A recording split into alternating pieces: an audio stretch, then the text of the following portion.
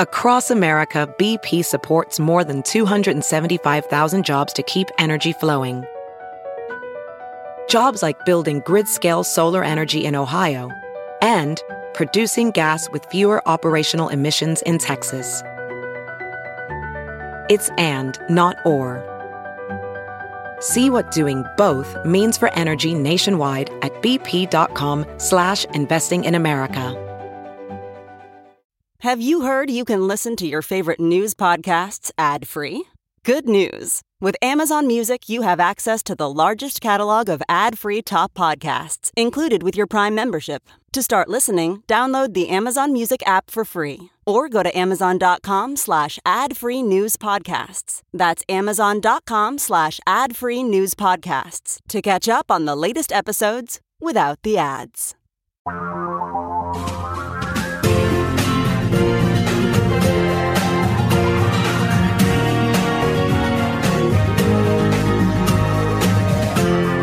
This is the Thom Hartmann Program.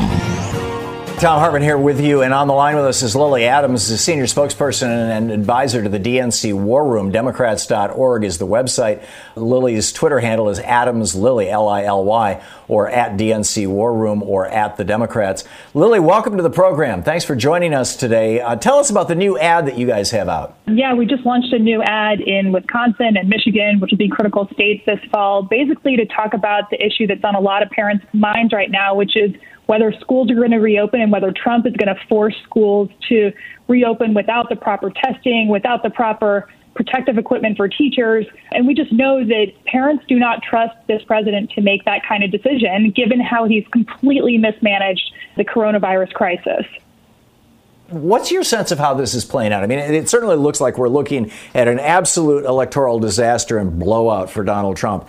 And yet his whole thing tweeting about let's postpone the elections.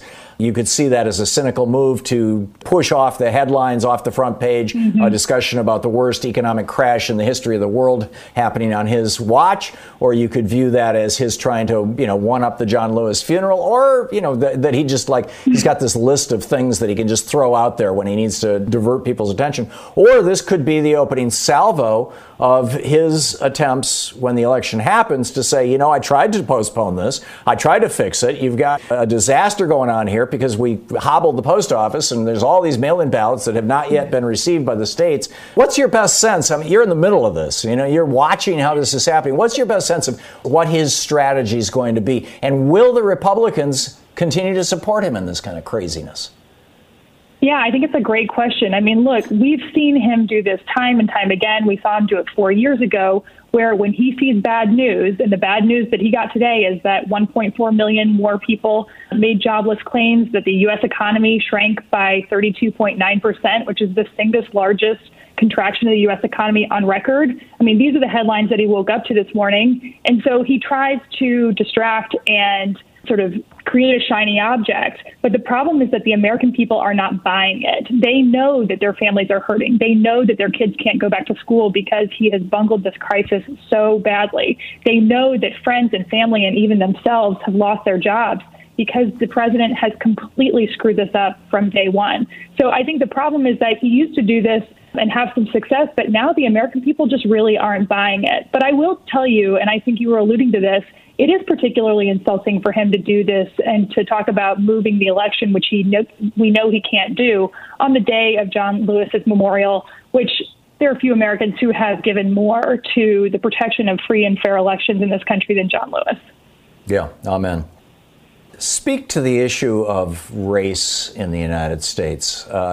My sense in 1988, and Lee Atwater actually bragged about this, that if George Herbert Walker Bush had not, in a desperate move, or maybe not desperate move, maybe just a cynical ploy, had not run the Willie Horton ads and characterized Michael Dukakis the way he was, had it not been basically for his shout out to white racists, he would not have been president. Had Ronald Reagan not given his first speech once he was nominated as Republican candidate in 1980 in Philadelphia, Mississippi, down the road from where Schwermer, Goodman, and Cheney were murdered, the civil rights workers, Reagan wouldn't have become president. In fact, I would say that probably the only Republican who has run for president and not put a naked appeal to white racism at the center of his campaign, probably George W. Bush in 2000. And there are people who would argue that he was doing it as well. It was just far more subtle. But clearly Trump is, his tweets, white suburban, I'm going to keep black people from coming into your neighborhood. He all but said it, right? We have to acknowledge that racism is real in the white community. How big a role is that going to play? I think he has traded in a tried and true method of people in politics of racist dog whistles for racist bullhorns. He's not hiding this anymore, but we know he's a racist. He was a racist when he ran 4 years ago. He's a racist now. I think the American people are tired of having a president who they see political wins by dividing folks. They see political wins by keeping people apart. And, I think they just know that we're not going to build back better, as Joe Biden would say, if we're continuing to discriminate and to pit a group of folks in this country against another. Joe Biden said it very well when he started this campaign, that this is a fight for the soul of our country. And I think we see that every single day, that we have to reject this kind of racist rhetoric from the White House, from Donald Trump. But increasingly, that's all he's got left. Yeah. Lily, you're working with the DNC, right in the middle of all this. We have just a minute till we're going to hit a hard break. But about 6 months ago, a friend of mine who is a Republican consultant in Washington, D.C., made the comment to me, Rutherford Hayes was not elected president of the United States, yet he served. And that sent me down this rabbit hole. Are you guys preparing and planning for if Donald Trump pulls some just wild-ass shenanigan? Look, I think the Biden campaign and us at the Democratic Party are preparing for every single scenario to make sure not only that the results of the election are respected, but that every single American can vote. And so, we'll be working really hard to do that from now until about 90 days from now on Election Day. Lily Adams, senior spokesperson and advisor to the DNC War Room. Democrats.org is the website. Adams Lily is Lily's Twitter handle, DNC War Room as well. Lily, thanks so much for dropping by. It's great talking with you. Thank you. Great. Thank you very much. Leslie in Springfield, Missouri. Hey, Leslie, what's up? I've got a few thoughts about these last 6 months till Inauguration Day. How much of the sky is going to fall? Who's in Trump's ear? How much more damage can he do going down? And then I keep seeing the term October surprise floating around on the internet. Oh, plan on it. Plan on it. There has not been a Republican since Nixon who didn't have an October surprise up their sleeves. You asked some questions, Leslie. Are those rhetorical questions, or do you have answers for them? I just have a bad feeling about this. Yeah, I do too. When the co-founder of the Federalist Society, Stephen Calabrese, comes out and says, this is the co-founder of the Federalist Society. This is the group that vetted all these right-wing judges that Mitch McConnell has shoveled into our federal judiciary. The co-founder of the Federalist Society yesterday called for the impeachment and removal from office of Donald Trump for suggesting that the election should be delayed. Here's his actual quote. He said, until recently, I had taken as political hyperbole the Democrats' assertion that President Trump is a fascist. But this latest tweet is fascistic and is itself grounds for the president's immediate impeachment again by the House of Representatives and his removal from office by the Senate. So when you've got conservatives, this guy isn't even a Republican. He's beyond Republican. He's a hardcore,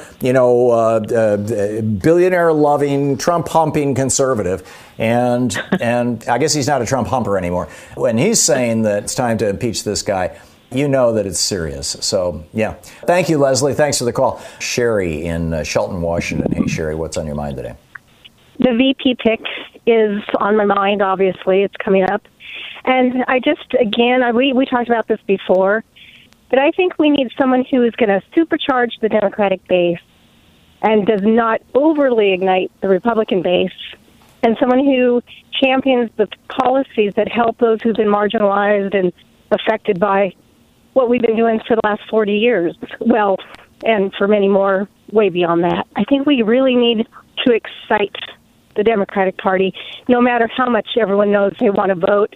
It still matters to have people wanting to actually do the work and make the phone calls and, just get them charged up, and not deflated. So who's that person for you, Sherry?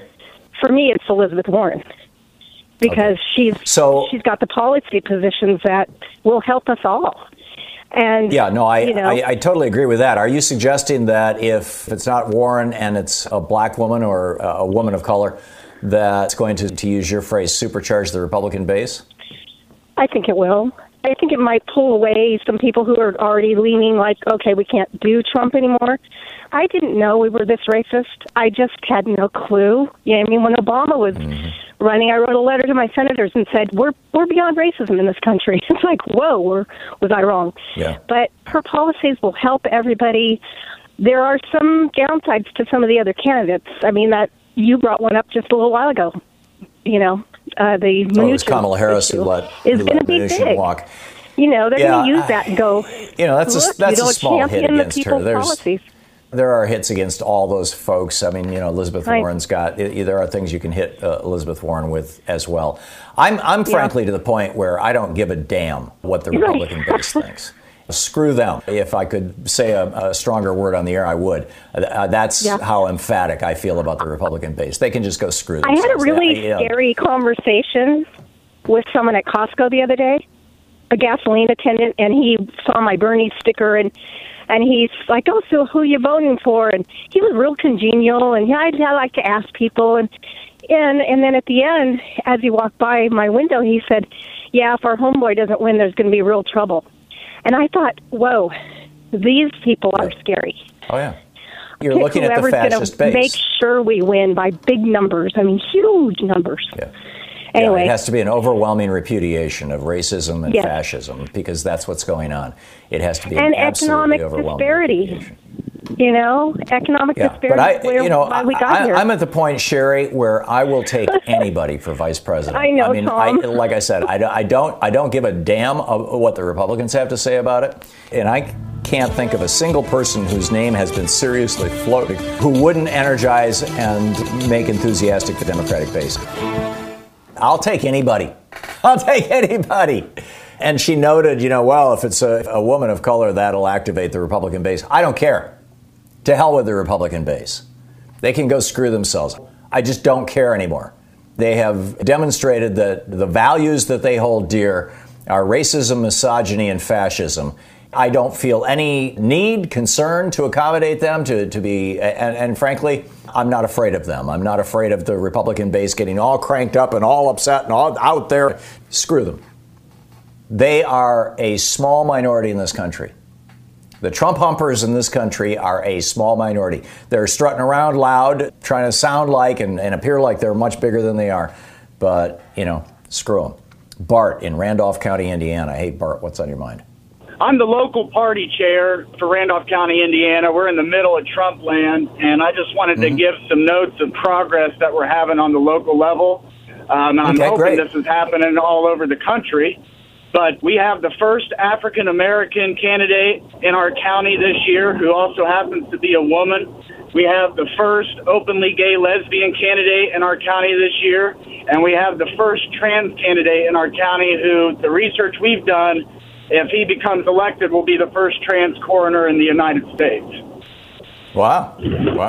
And these candidates are all seriously competitive?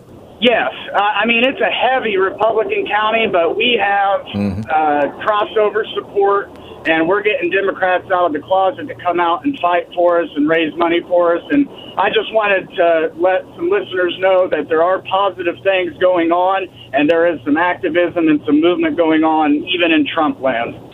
Good. Bart, thank you. That's great to hear. I appreciate it. Thank you very much. Paul in Albuquerque, New Mexico. Hey, Paul, what's up? Now, you might not remember me, but I called in a couple of years ago. I had an acupuncturist who was so good she could cure Republicanitis. I don't know if you remember that. I do remember. Yeah, what's up? But anyway, I'm a big Bernie supporter, and thanks to your show, I first heard about Bernie on your show with your Brunch with Bernie. Brunch with Bernie, But I want to let you know, and if you'd allow me to announce it, I'm extremely progressive. I've decided to run for a seat in the New Mexico House of Representatives for Good on you, district Paul. just south of Albuquerque. I'm a pilot and an engineer, so I've never really done anything like this before. But the Democrats couldn't find anybody else to run against the incumbents. I said, what the hell? I'll do it. He's also a big Trumpster. He also won't talk to me anymore. 4 years ago, I tried to engage him in a discussion to hold him accountable for his votes, and he basically said, if you don't like how I vote, why don't you run against me? So here I am. I love it. So, Paul, what's your campaign website for people who want to learn more or who might want to help you out? It's votepaulk.org, because my name is Paul Kinzelman. So the website is votepaulk.org. Just the letter K. VOTEPAUL, the letter K.org. Yes. Right? Okay, and, great. Paul, I wish you the very best. I spent a lot of time laying out my positions and philosophy. If you go to my incumbent's website, it's pretty glitzy, but he doesn't really say anything. Whereas I have a lot of progressive and all that stuff on there. So I'd like to encourage people to take a look at it, help me out. So I appreciate being able to do a shout out. That is great. Paul, thank you. Thanks for the call, and I wish you the very best of luck. VotePaulK.org. Paul, good luck, and keep us up to date on how it's all going. Valerie in San Diego. Hey, Valerie, what's up? I just wanted to let everybody know, so that people can quit worrying about it, that if you are homeless, you can vote. And I looked it up online because in San Diego I found out that I can. But online it says all 50 states, all you have to do is give a proximity of where you are staying in general.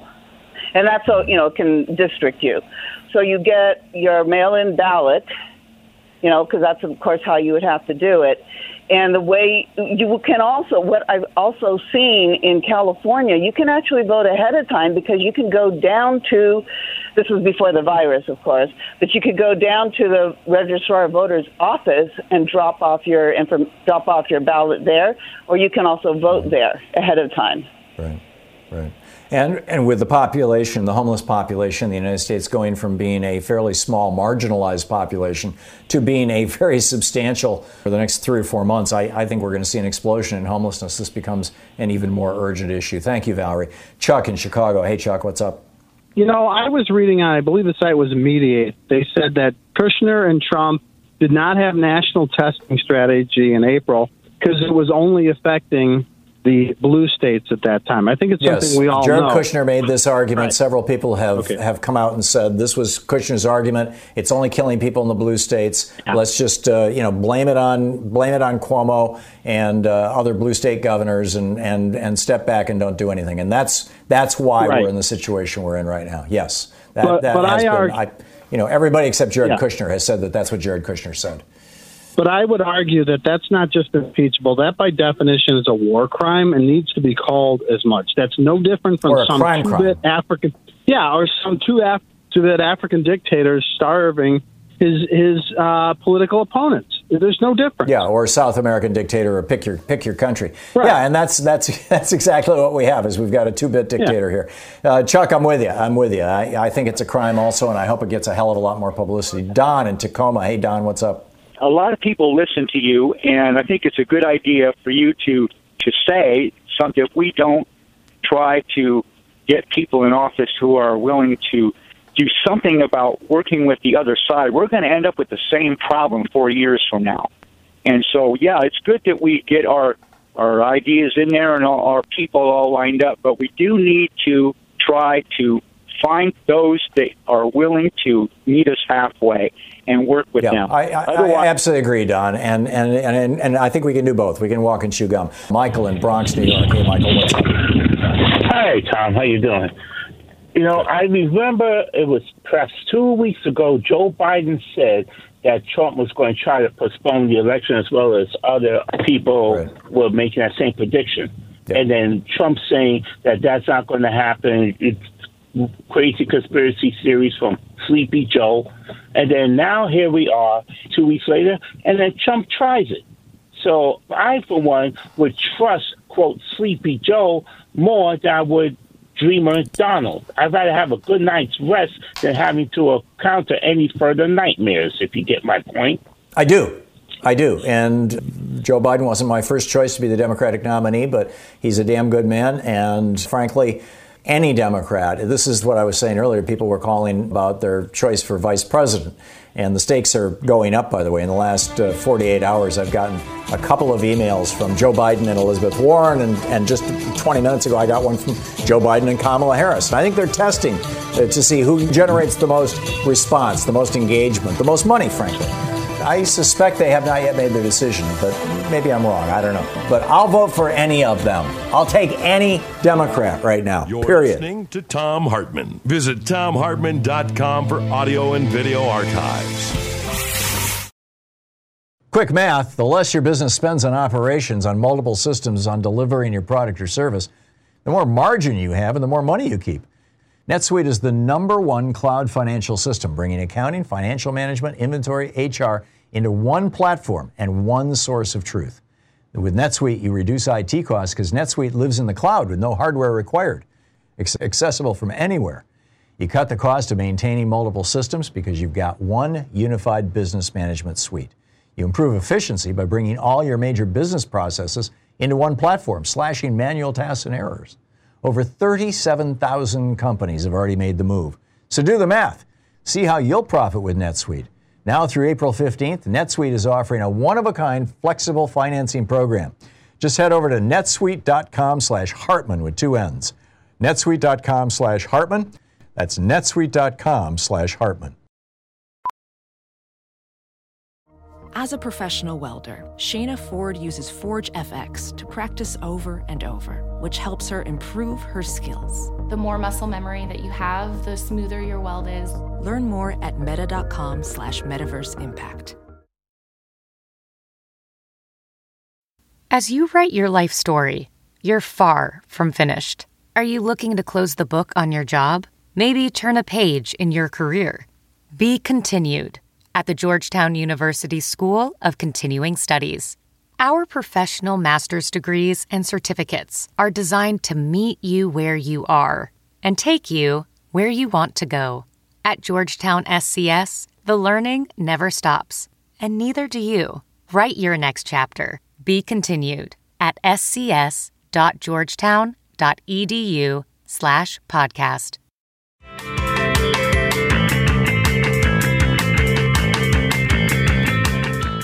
Mary in Mill Creek, Washington. Hey, Mary. Thanks for listening to KBCS. What's up? First of all, mail-in ballots. If you're a state with mail-in ballots, send them in immediately upon receiving the ballot, because your name drops off the candidates list of voter contacts from the states as soon as your ballot's recorded. And that keeps you from being contacted by the campaigns. But more importantly, it really saves local candidates a lot of time and money, as they only need to contact those who have not voted yet. And we would get that list on Monday and Thursday of every week. Yes, and so it's, number one, it just saves the local candidates. I mean, I raised $150,000 for my campaign, for just a local state rep campaign. It wasn't even enough to touch TV ads or anything like that. The other thing I wanted to stress about this, and it's a little bit different because we're not doing doorbelling this time, but be kind when you're called. Don't get pissed when you receive mail, and answer the door. My campaign knocked on over 2,000 doors, and it was amazing how rude people were. I say reward their commitment. Local candidates have so little money for their campaigns, so doorbelling and phone calls are the least expensive way to get your name out there. Show respect for that commitment. Reward that commitment. Don't slam the door in their face. And I've been getting text messages from campaigns, and initially it really irritated me because I never asked for these. But now I'm understanding it. Thank you, Mary, for helping me understand that. Finish your thoughts. Well, it's just such a, and then I think that all of the reasons I just gave you are also why national mail-in ballots would be so much better. It's just such a more cost-effective. Everything about it, for me, was so much easier, because it is overwhelming. Louise and I voted 3 days ago here in Portland, Multnomah County. Our county has an election. There's only one race, right? I mean, it was literally one ballot with two candidates. Pick one of these two people. You know, it came in the mail. We got it. We filled it out. We dropped it in the mailbox. It's postage paid. It's a no-brainer. You just sign the outside of the envelope and off it goes. It's wonderful. It's absolutely wonderful. The other thing I wanted people to know, because they can get really agitated about this, but you know, when you see no soliciting signs, that is for selling, soliciting and sales. But in Washington State, I believe it's every state, I'm not sure, but in Washington State, no soliciting signs does not include political campaigns.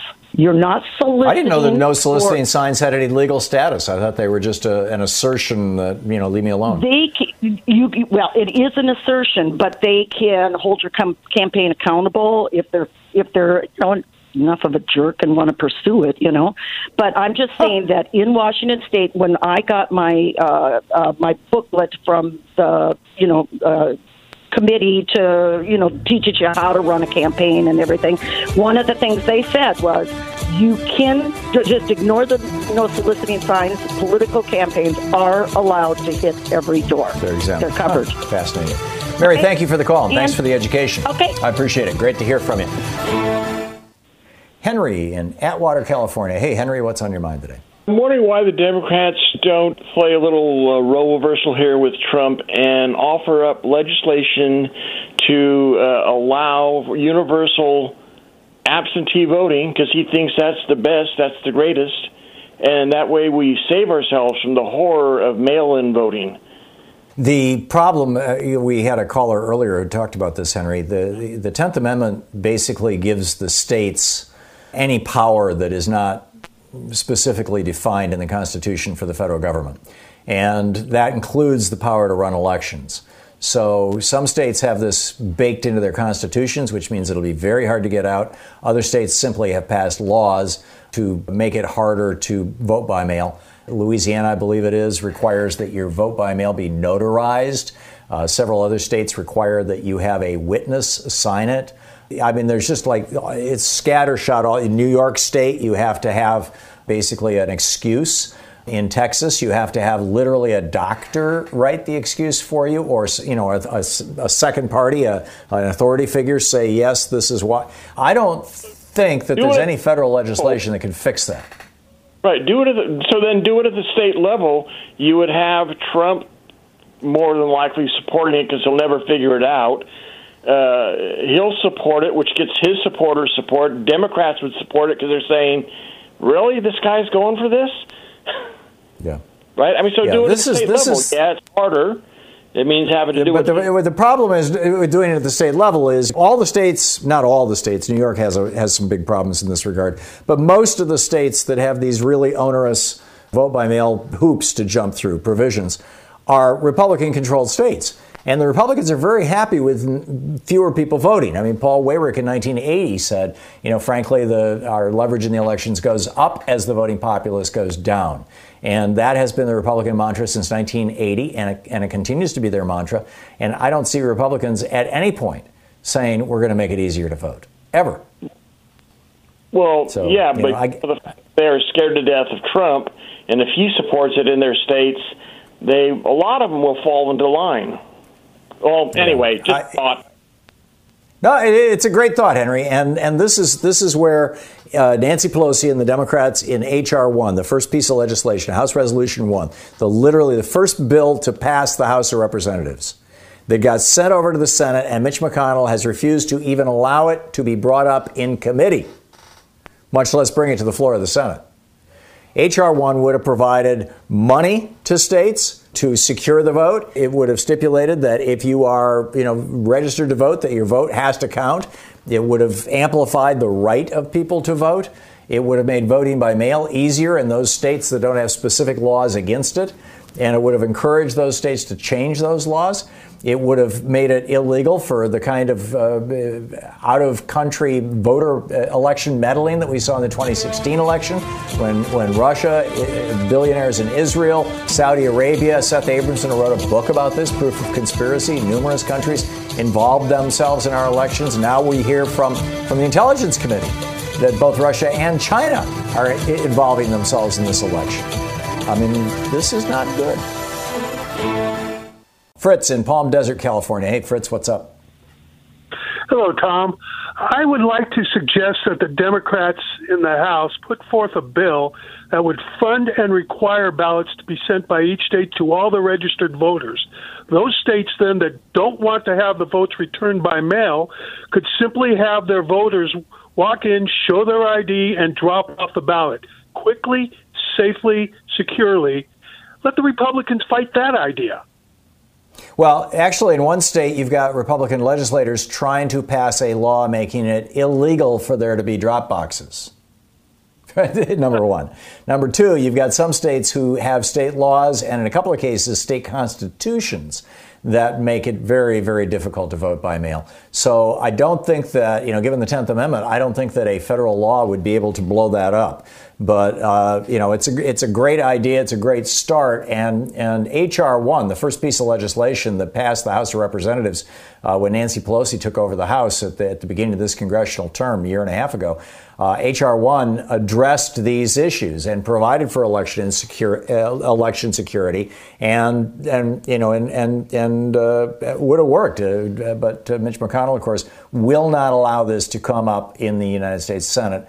I am convinced that McConnell is every bit as much in the pocket of foreign oligarchs, multiple foreign oligarchs, multiple countries, as is Donald Trump. And they just don't care about democracy at all, about our republic, frankly. Robert in Montclair, California. Hey, Robert, what's up? What do you think about Calvi Chapo promoting so heavily the Republican Party when I've been going there for years, and all of a sudden they're very biased and even attacking this is your church? Yes. Yes, and for some reason they're even releasing, our pastor, I don't want to name him because I still care about him, but why are they releasing personal opinions on YouTube that the Black Lives Matter it's not a good cause, and it's time to find a new church, don't you, very Robert? hurtful. I'm sorry? It's time to find a new church. Yes, but for some reason now, I think it would be in their best interest to, to unite people and not to separate them, because it's separating me, and I'm pretty sure it's separating a lot of people from the Calvary churches. So it just bugged me a lot, and I just wanted to see your comment about that. It's illegal. Well, actually, if your pastor is going on YouTube and speaking as himself, then it's perfectly legal. If he's using church money, or if he's, in the context of his official duties as a pastor of the church, if he's promoting politics, he has broken a law that has to do with that would cause his church to lose its tax exempt status. You could document that and report it to the Internal Revenue Service. The Trump IRS won't do anything about it. The Biden IRS might do something about it. And, but I step one for me would be that's the last time I walk in that church, and I would make sure that everybody knows exactly why. Robert, I got to move along, but thank you for the call. Robert in Greenville, North Carolina. Hey, Robert, what's up? Hey, Tom, how you doing? Good. What's on your mind? From now on, when Republicans talk about the post office, if it's safe enough to mail tax refunds, Social Security checks, stimulus checks, driver's licenses, Social Security cards, prescription drugs, passports, and voter registration ID cards, then it's safe enough to vote by mail, period. Right. And that's common sense would indicate that, Robert. But I got an email this morning. I got one. Project Veritas is in on this now. Now you've got O'Keefe talking about how there's going to be millions of phony ballots, and there's hundreds of people or thousands of people who are registered to vote who aren't even still alive and don't even live here anymore. Well, yes, of course, that's true of every state in the union, and maybe ballots will be sent out to those people. But guess what? They're going to get returned, deliverable. The whole thing is a joke. All these desperate attempts to try to stop people from voting. We've been voting by mail here in Oregon for 20 years. And there have been a half a dozen cases of documented voter fraud. And typically it's where, a husband voted for a wife or vice versa, and the spouse was unhappy with that having happened and busted them, essentially. But, that's about as bad as it gets. The reason that Republicans hate this, when you're trying to stop somebody from voting by mail, it's a little harder unless their name is clearly recognizable. It's a little harder to know exactly what race they are or exactly what their politics are. And so, there we go. Ron in Berrien Springs, Michigan, or is that Berrien Springs? Berrien Springs, Michigan, Tom. Berrien, I thought so. So what's up, Ron? Tom, I don't think it's any coincidence that Trump released Roger Stone, an admitted agent provocateur, at this time to foment destruction, violence, and sabotage to ensure that Trump is reelected. Roger Stone's actions go back with Manafort to, I know, at least Liberia, where they interfered and they had a terrorist agent provocateur operation going on, and in other parts of Africa. So Their use of violence, or his use of violence in his organization, is not this smiling old man who's too old to go to jail. He's an admitted terrorist, and this is back in the 80s, and people forget that the political consulting firm that these guys started was called Stone Manafort, wasn't it, or Manafort Stone? I mean, they were business partners. So. And they were selling. They were political advice for hire to some of the worst dictators and most violent autocrats in the world. So it makes perfect sense that they would do everything they could to help Donald Trump. Yes, Tom, and he also was responsible or part of the Brooks Brothers riot down in Florida to stop the vote count between Gore and Bush. And Kavanaugh was one of those Brooks Brothers pounding on the doors to ensure that he got his Supreme. Kavanaugh and Roberts weren't down there pounding on the doors. They were meeting. They had 50 lawyers down there who were prepping. Was it Olson, the lawyer who argued the case before the Supreme Court? Theodore Olson. Because Roberts and Kavanaugh had clerked, Roberts specifically had clerked for Rehnquist, and Kavanaugh, I forget what Kavanaugh's background was at that point. Maybe he was just a volunteer lawyer. But both of these guys, I mean, this is why George Bush made John Roberts Chief Justice. It was thank you. It was John Roberts' argument that won the day in the U.S. Supreme Court in Bush v. Gore in 2000, when the George Bush campaign argued before the U.S. Supreme Court that if the vote was recounted in Florida, as the Florida Constitution requires, and as the Florida Supreme Court had required, if that happens, it will, quote, cause irreparable harm to plaintiff George W. Bush, end quote. And, sure enough, it would have. It would have found that Al Gore won the election, which is what they determined, when they went on and actually counted the vote. So, yeah, Ron, I think most Americans are unaware of an awful lot of this history. It's really unfortunate. Dave in Torrance, California. Hey, Dave, what's on your mind today? Yes, I think one of the lessons we can take from this coronavirus issue is that we can realize when American leadership is missing, with American leadership we can achieve so much, and when it's missing, we may suffer as a result of it the most, like it did in this case. I believe that. Like last week, I even asked, what if Hillary Clinton was the president? I believe if she was president, even though I'm not her fan, she's such a workhorse, this disease would have been stopped right in China. And we would not have left the Paris Accords, and Iran would still be in a box and would not be developing nuclear weapons, and North Korea would have been chastened. I'm not Hillary Clinton's biggest fan either, but she understands how government works, and she's competent. And what we have right now is a guy who and an entire Republican Party, frankly, by the way, who don't care how government works and who don't care even for competence. They just want to get more money for their billionaire buddies and deregulate more industries. Charles in Summerfield, North Carolina. Hey, Charles, what's on your mind today? Well, there's an interesting post online today showing a video of Trump trying to vote in person and how much he's struggling to do it. And that brought up something that I've been... Right. It brought up something I've been thinking about for quite a while now, his not wanting to read, tearing up papers that were given to him after he, quote, read them. Has anybody even begun to look into the fact that this man might have dyslexia? That would make a lot of sense. He's apparently struggled with reading his whole entire life, having to hire people to take his tests for him. He hired somebody to take his ACT test, probably throughout college. I mean, back in the 60s, and it was a big thing, actually, to hire people to sit in for you in classes and write your papers. My father struggled with a mild form of dyslexia, and I didn't know it until I became older. But anytime he would sit down to read anything, it was like, okay, I'm going to go over here by myself, no noise, no distractions, and I'm going to intensely concentrate for the next hour or however long it takes for me to read the document. You put an engineering document in front of him or something that along those lines, and he had it in an instant, not a problem. And so that's why I'm beginning to believe that this man, and when he reads something and then tears it up, if somebody comes back, he says later that the paper said this and this, they said, no, it didn't either. And he says, well, prove it. And even if they come up with a copy, he can say, well, that's not the same thing that I read. Yeah, so he develops these elaborate pseudo-realities around himself to cover up the fact that he couldn't understand what was written down because he can't read because he has dyslexia. Makes a lot of sense. I'm trying to remember. I don't know what, if anything, could be done about it, but it would explain an awful lot. Yeah, it would.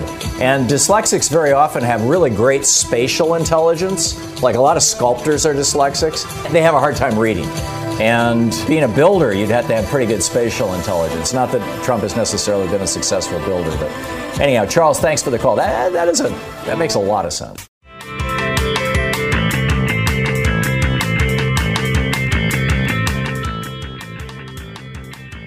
This was truly bizarre.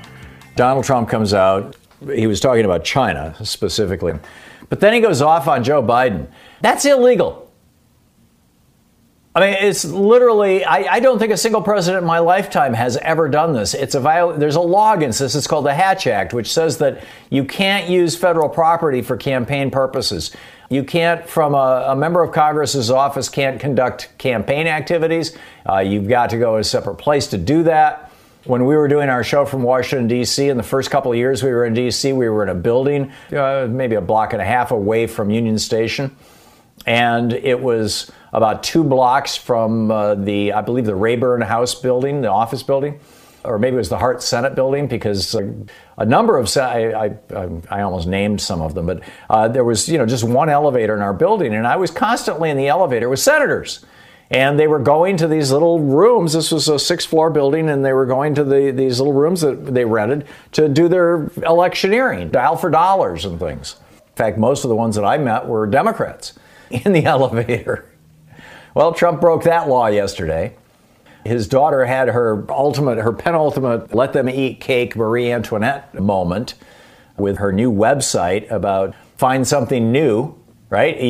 You've lost your job? Well, hey, why don't you just become a broadcast engineer? Yeah, that's one of the categories they recommended people check out. I'll tell you, I'm in the broadcasting industry. Clear Channel, now called iHeartMedia, just did another huge round of layoffs. There's no jobs for broadcast engineers that I know of. I mean, it goes on and on. So this weird stuff, I mean, this was kind of the psychodrama background. But in the middle of this was some very serious stuff that I've been talking about on this program for some time now. And I point out when it kind of pops above the surface. But, like an iceberg bobbing in the water, most of it is not visible and doesn't get talked about that much. Specifically, last week I shared with you how in the South China Sea, we had 2 aircraft carrier groups, 2 battle groups, that were moving into areas that China had claimed for itself. And we provided them with a list of areas that we say, we're not recognizing your sovereignty here. And the Chinese response to that was to tweet out a statement about the 2 new weapon systems that they have that are specifically designed to blow aircraft carriers and destroyers out of the water. Mini submarine-based systems and missile systems that would just take us out. And basically what they said is, you think you're going to, sail through Chinese waters? You're only doing it because we're letting you. And if things were serious right now, you would be dead. Because we control these waters. Congress passed this law. I'm not sure exactly when it passed. I believe it was a couple of weeks ago.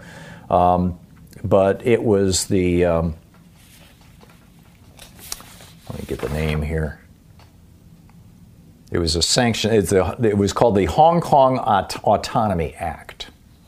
And basically what the Hong Kong Autonomy Act does is it authorizes the administration.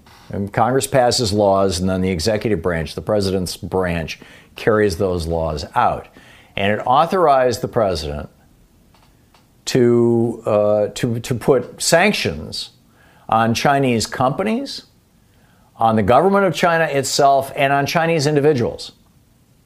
And that was the whole point of Trump's Rose Garden speech yesterday. That was what it was supposed to be about, was his saying that, we're going to be tough. He says, I'm the toughest president ever on China. Because he thinks that his campaign is going to be all about Joe Biden and China. In fact, I'm seeing ads right here in the Portland media market where they're clips from Joe Biden 20 years ago talking about how great international trade is. And yeah, Biden's always been a free trade guy by and large, but still, he's not totally crazy. But Trump is going to try and portray Trump, who's manufacturing his Trump products in China as we speak, says he's going to take on China. And so he came out and he basically trashed China for what they're doing in Hong Kong. And China now today says we're going to retaliate. And I mean, this is serious stuff. China on Wednesday said that they vowed to retaliate, saying that the Hong Kong Autonomy Act, quote, maliciously slanders its Hong Kong security law, which is being used right now to round up pro-democracy advocates in Hong Kong and throw them in jail, and their families. And they're also arresting the families of Chinese people who are outside of China in order to force those people to go back to China, where they will be put in prison. Saudi Arabia has done this for years. A lot of autocratic regimes do this. You hold families hostage. And Beijing is saying, okay, that's it. We're going to punish you back. And China is now threatening to put sanctions on some people inside the Trump administration. But the point where I wanted to take this is that I think that we've gone beyond the edge here. When the month that I lived in China back in November of 1988, I believe. No, it was November of 1987. At that time, I was studying acupuncture at a hospital in China, and I was living in that hospital. In fact, one of the guys who was one of my roommates sent me an email earlier this week. I haven't heard from him in years. He's a psychiatrist, and he was there studying acupuncture also. Brilliant guy. Name is Pablo.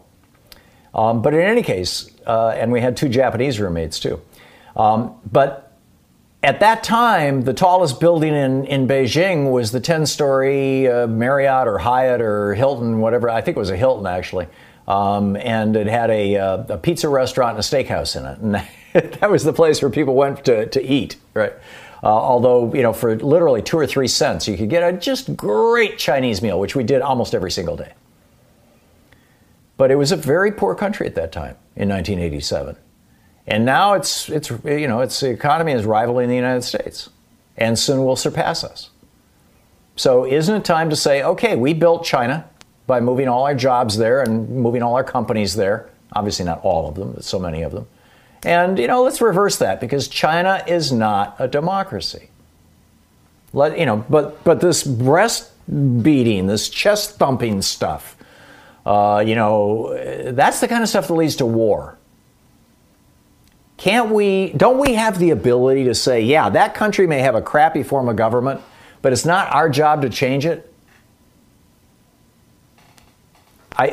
We walked away from Vietnam in 1975, and, Vietnam actually has not had a single COVID death because they locked down early. They did masks. They did testing. They've got aggressive contact tracing.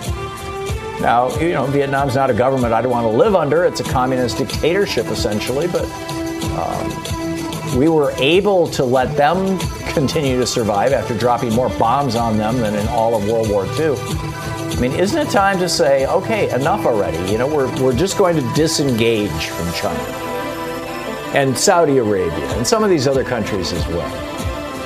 What do you think? This is the Thom Hartmann Program. I'm really concerned that this iCloudius stuff is going to lead to World War III. I'm really concerned about this. Welding instructor Alex DeClaire knows firsthand how VR training platforms like ForgeFX can help meet the demand for skilled workers. Anywhere you go look, there's going to be a shortage of welders. VR training can help welding students learn the skills they need to begin and advance in their career. The beauty of virtual reality is it simulates that exact muscle memory that they need. Explore more stories like Alex's at meta.com/metaverseimpact.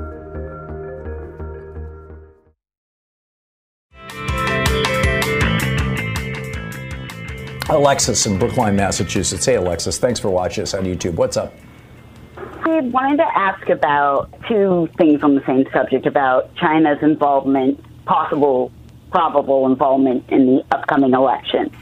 First of all, could the voting machines that are made in China, that are newly brought to our country, could those play a part in some kind of, last-ditch, we're going to lose, we can use this fail-safe to ensure that we win? And then also, is Trump's bravado recently against China, could that also be a plan he had made with Xi Jinping to make it seem like there is nothing going on here, that there is no problems? Because, as you know, China also has been doing America planted the virus, their thing too. So could this have been a deal that they had made? Yeah.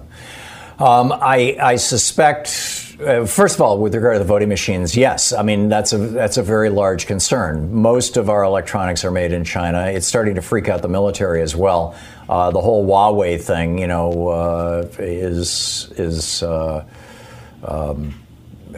not good news, that the Trump administration is caving to China on Huawei.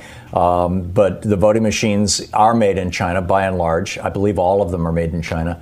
And that should concern all of us. With regard to Trump making a deal with Xi, saying essentially, I'm going to attack you in public, wink, wink, nod, nod, in private, we all know what we're working for, which is the end of democracy and a rise of oligarchy. Yes, I absolutely believe that that's exactly what's going on. And Bolton's book confirms that in some part. And, it's very, very troubling, Alexis.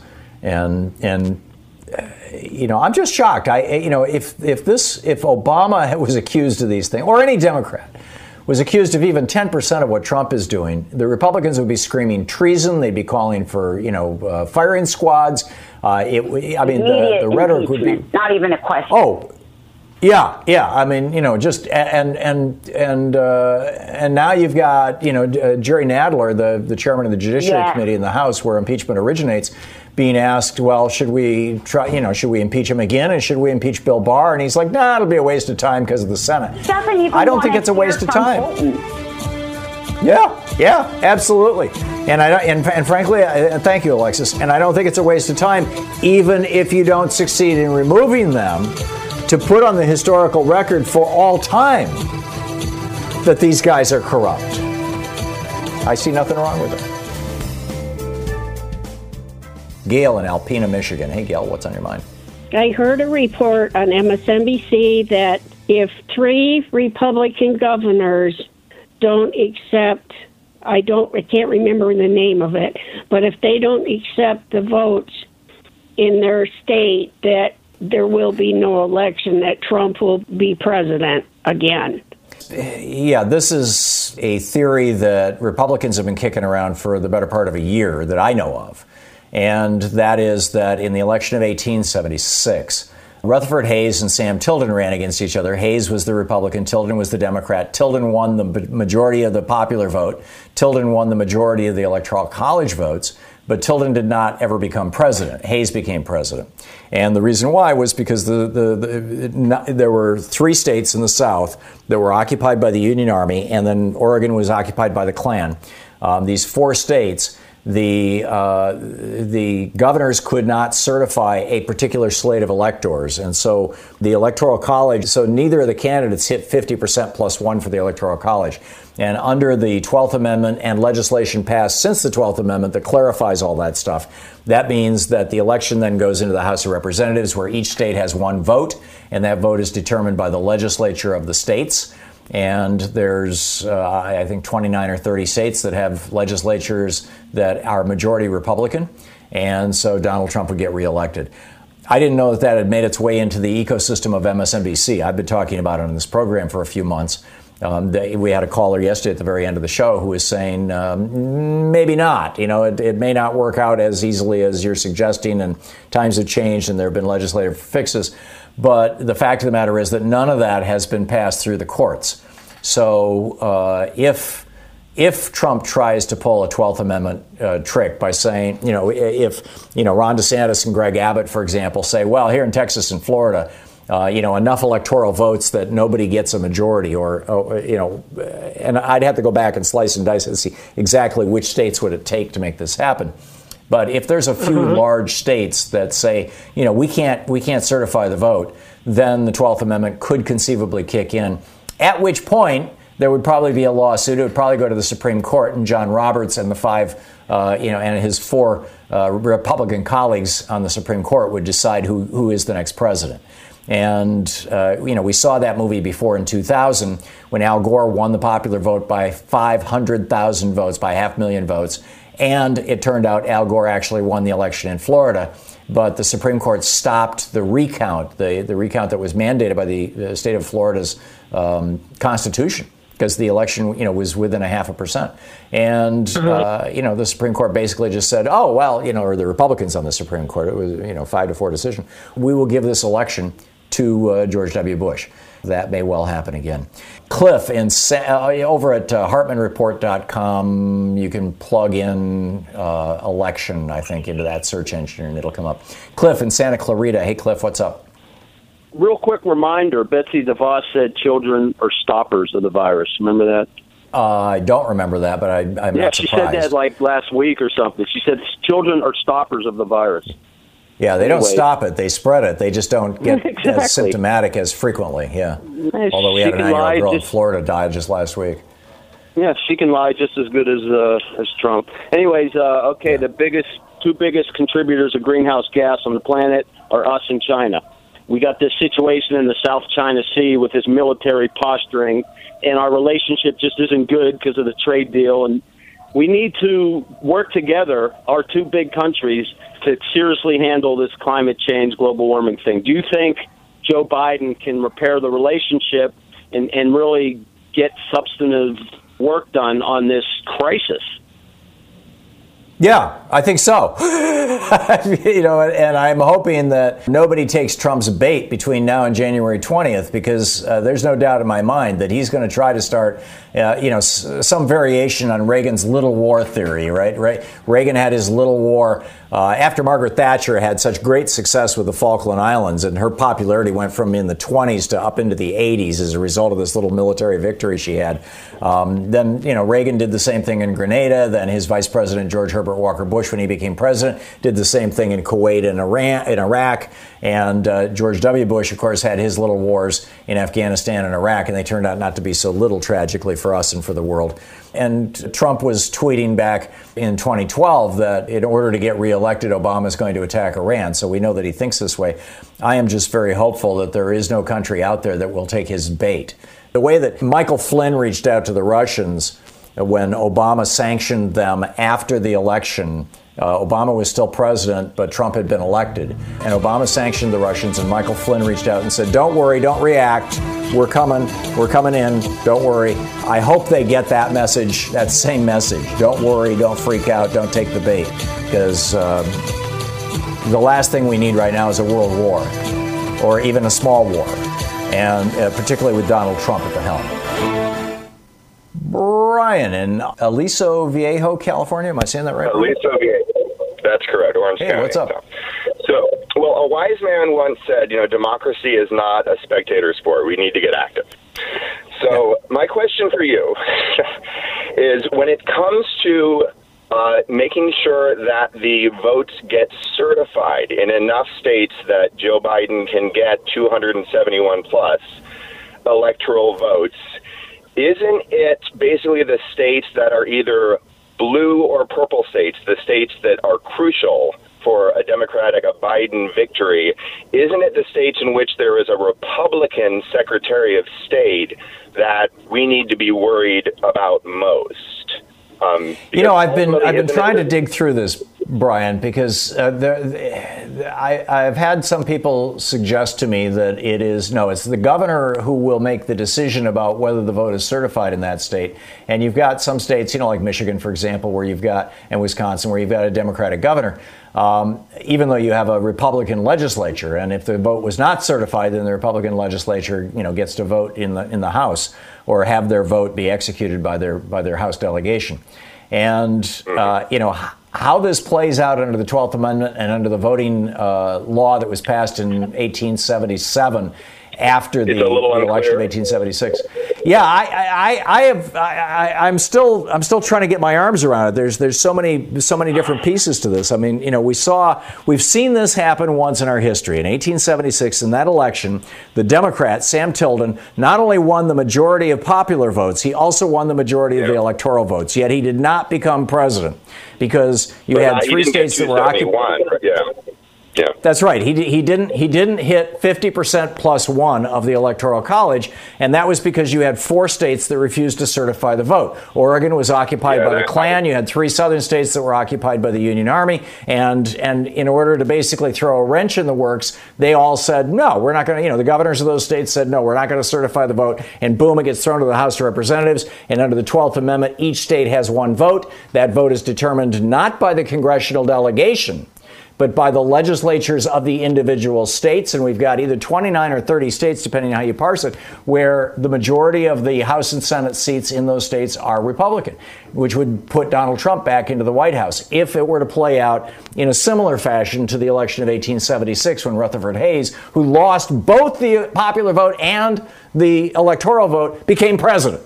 Now, there was some there was a little more drama associated with that one because, basically the way Hayes became president was he said, I will pull Union troops out of the South if the Democrats will go along with making me president. So basically they cut a deal. And that's why they had to pass that law the next year clarifying that it is the legislatures of the states who make those decisions, because the 12th Amendment was slightly ambiguous about all this stuff. And it hasn't been tested. It hasn't been adjudicated. It hasn't been run through the Supreme Court. This is why I said earlier, John Roberts may be the one who ends up playing the largest role if that's what it comes down to. If you get, Texas, Florida, and maybe one other Republican-controlled state where the governors say, we've got so many mail-in ballots that are coming so late, we can't certify this election. Sorry, throw it into the House using the 12th Amendment. And at that point, does Donald Trump get, quote, reelected? It seems like that would be the case, Brian, but I'm still digging into it. Hassan in St. Paul, Minnesota. Hey, Hassan, what's up? Thanks for your show. Well, like you, I'm really concerned about the 12th Amendment possibility. And I've called about this before, and I've read your article and all of the references in it, and I've taken a pretty deep dive, and I still disagree with your interpretation. And I'll tell you why. The Electoral Count Act was passed in 1887. This is the act that clarified how they do the electoral count. And it did say that the state's laws are the ones that count as far as how they do it, which is now basically Title III, Section 15 of the U.S. Code. That's not what the second part of the 12th Amendment is talking about. In that section, it's talking about if there is no majority, then the state delegations get to do the counting. The Electoral Count Act was actually talking about which slates of electors get counted when there's a problem like in the Tilden-Hayes election. So, where you had competing slates of electors. Exactly. But that's not what the second part of the 12th Amendment was all about. There's actually only one election that went to the House of Representatives under the 12th Amendment, and that's the election of 1824, when there were 4 candidates that got electoral votes. John Quincy Adams ended up winning. Right, and he did not even have the plurality. And John Quincy Adams did not even have the majority. Yeah. Andrew Jackson had the plurality, but nobody had a majority. Right, and Jackson in that didn't case, end up president. Yeah, and if you look at how that one went, it went to the House, and in fact, the Kentucky legislature had passed a resolution asking its delegation to vote for Jackson, but it was non-binding, and their representatives in Congress, in the U.S. Congress, actually ended up voting for Adams. Where I think you might be misinterpreting it a little bit is in looking at electoral votes versus when nobody has a majority of electoral votes. There's a case called McPherson v. Blacker, where the U.S. Supreme Court said that states have basically unfettered leeway in how to choose their electors. And in fact, that case was recently cited in the Chiafalo case just a couple of weeks ago. Just a couple of weeks ago, yeah. Yeah, just where Justice Kagan cited McPherson and said that legislatures... So bottom line, Hassan, you're saying that you don't... I could argue either side of this, but I think at the end of the day, it's going to end up, probably if Trump tries to make this appeal, it's going to end up before John Roberts. Do you think not? Well, I think it will go to the U.S. Supreme Court at some point, but... So, and look at what happened when a dispute over the presidency went to the Supreme Court in 2000. They completely ignored the Constitution and handed the presidency to George W. Bush. When Al Gore got 500,000 more votes. I totally agree. What I'm trying to get through, though, is that to be technically correct about how the 12th Amendment works so that we are ready for it, there are 26 states that have a majority of U.S. House of Representatives as Republicans, even though there's a higher majority of Democratic representatives. So we still have a problem if it happens. Right. Even if it were just to go to the House. Yeah. That's right. But the one possible saving grace from that is that the new Congress is seated on January 3rd, and the count happens on January 6th. So if enough can change in Congress so that we end up with at least 26 U.S. representatives from states having a majority of Democratic representatives, then we're in better shape. But of course, the other problem is having state legislatures certify the non-winning candidate, in which case it doesn't go into the 12th Amendment counting process. There's a whole bunch of relatively fine slice and dice lines here. And I just, I'm not trusting Donald Trump. I'm not trusting the Republican Party. This is such a difficult time for so many people. We all need to cut each other some slack. And in particular, reach out to the people around you and give them a physical or a metaphorical hug. What a challenging time for our country. And get out there and get active. Tag your it.